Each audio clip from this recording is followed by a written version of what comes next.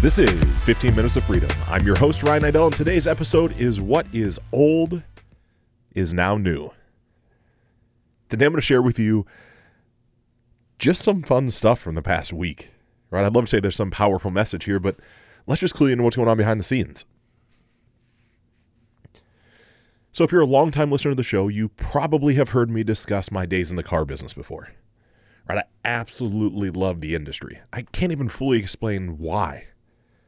I mean, part of it's the rush of having a stranger come in the front door of a dealership, be able to meet them, greet them, get to know them, find out their needs, ask enough questions to be in, right, we'll call it that benevolent alpha position, to be in control without having them feel like you're in control, to be able to then do a needs advantage benefit presentation of an automobile, to then structure a deal that's a win-win for everybody involved, and then to be able to get the customer to leave happy is certainly part of it.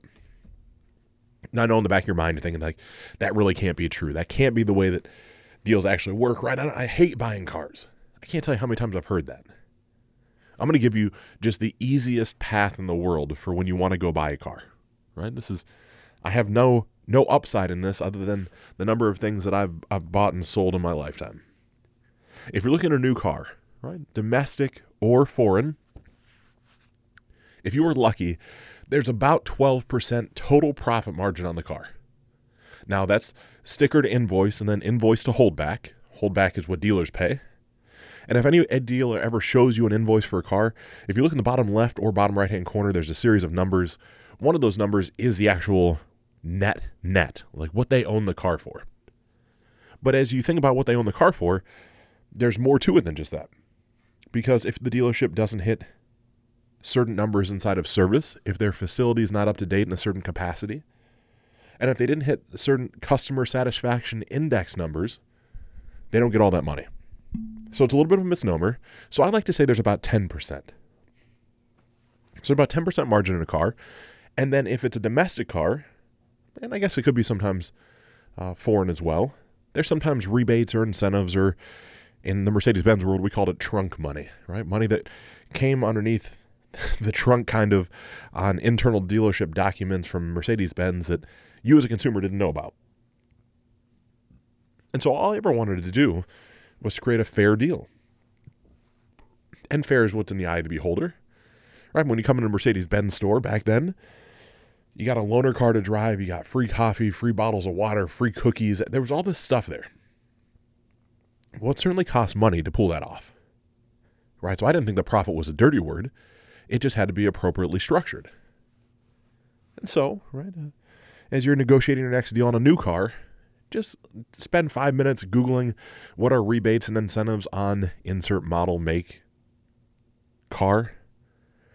See the sticker at $50,000. Know there's $5,000 total markup there, and there's probably 2 or 3 extra grand sitting around somewhere else. So you shouldn't get all of it because dealerships deserve to make a little money too.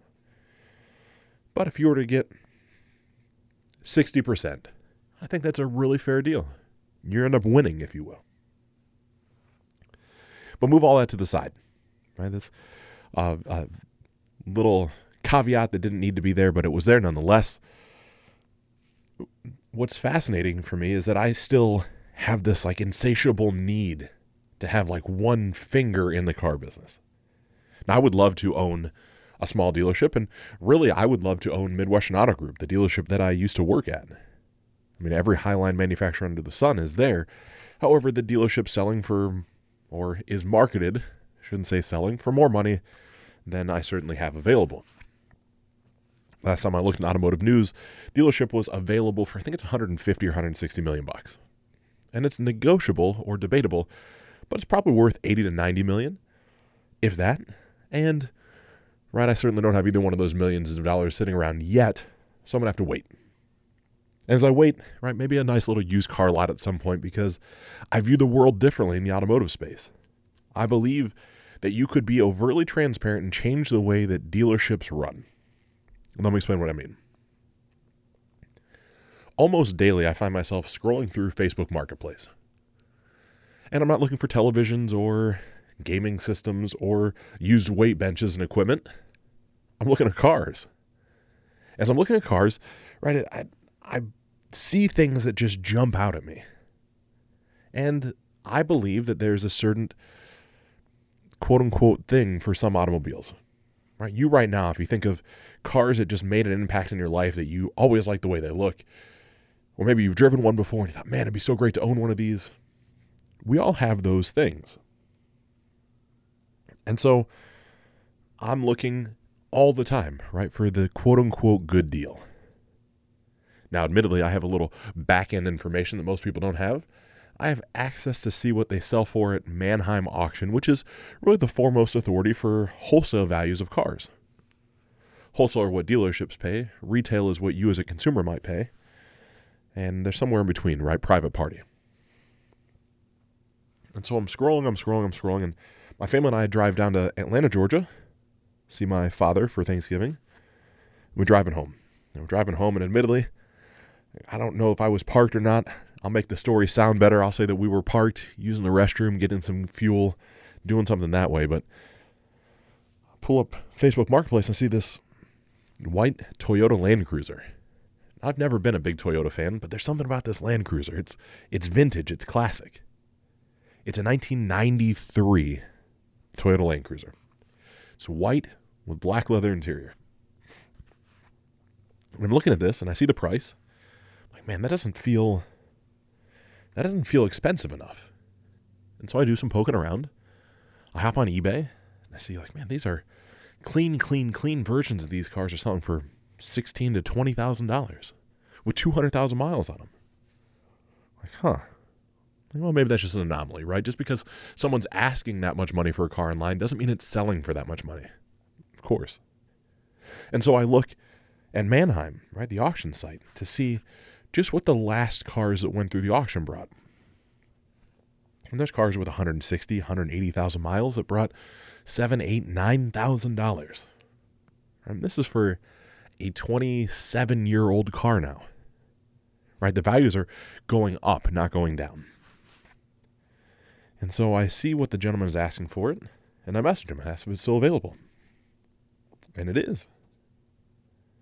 And so we go back and forth, and I say, look, I'm traveling home. I'm not able to come get the car because the car I thought was located in Columbus, Ohio. I'm not able to come get it, but what I would love to do is to give you a down payment and come get it on Sunday. So I'm driving home on Saturday. And so I give him a down payment. Right? I PayPal him $150 just to hold it until I can get there tomorrow morning, because we're not going to get home till 8 or 9 at night, and I don't want to mess around trying to figure out the car. And so, Lord knows, my wife and my daughter were super excited to have to get up and drive even more the next day to go pick up the car, because it didn't end up being from Columbus, Ohio. It's from a little town called Lexington, the same town that I grew up in. So make the 45-minute, maybe hour drive from Columbus to Lexington. I look at the car, and it's 90% of what I thought it would be. And it's not perfect. It needs some paint work. It needs some interior work.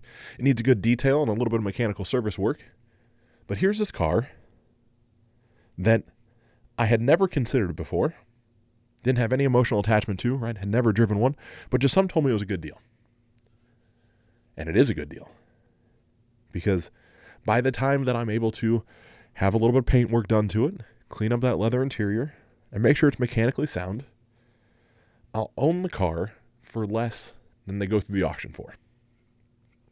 Those $7,000, $8,000, $9,000 cars that went through the auction, I'll own it for far, far less than that. And what's happening is the value is just going up higher and higher. But what's even more interesting is I originally bought it and I wanted to sell it, right? I showed my wife. I'm sitting there, I'm like, look, make sure I'm not going crazy. Here's the VIN number, type it in the system, pulls up the numbers. Says, hey, look, if I just buy this and turn around and take it to the auction, I think we can probably make a couple grand. Right? Make sure I run it through a dealership, cut the dealership in on the profit, right? Title it to them, do everything the right way, essentially be a wholesaler for a minute. And Lindsay beautifully states, well, I trust you. If you think you can do it, you should do it. And so as I'm driving the car back from Mansfield, Lexington, same part of Ohio, to Columbus, and I'm on the highway, I'm enamored with this thing. Right? It's quiet, it runs strong, it's simple, I don't have the radio on. There's just something about it. And then I remember, I believe, right, I know I'm now mistaken as I say it, but in the movie Belly, Belly, which is one of my favorite movies growing up. Belly is a hip-hop movie with DMX and Nas and Method Man and a bunch of different rappers in it. I thought that that's what they were in as Nas was leaving the U.S. to go to Africa. Now, in hindsight, I did a little research, and it's not. It was a Land Rover. That was before I even knew what a Land Rover was. And that was so far before all this that I had in my mind it was the same car, which isn't even why I like it. It's just fun. It's simple. Right? There's no remote unlock. I have to put a key in and unlock it. There's no fancy heated seats, just cold leather. And so what is so fun to me is taking something that's old and making it new to me. And getting to live vicariously kind of through that time period. Right, I think about it. 1993, which means it would have came out in 1992. I was 8 years old. Give or take, we were just moving from East Aurora, New York to Mansfield, Ohio. I don't ever recall seeing a Land Cruiser on the road. And if so, I certainly didn't know what it was, didn't know anything about it. But here I am with a smile on my face every time I drive what most people would say is this rickety, beat-up old car. But to me, it's just the greatest thing ever. It brings a smile to my face.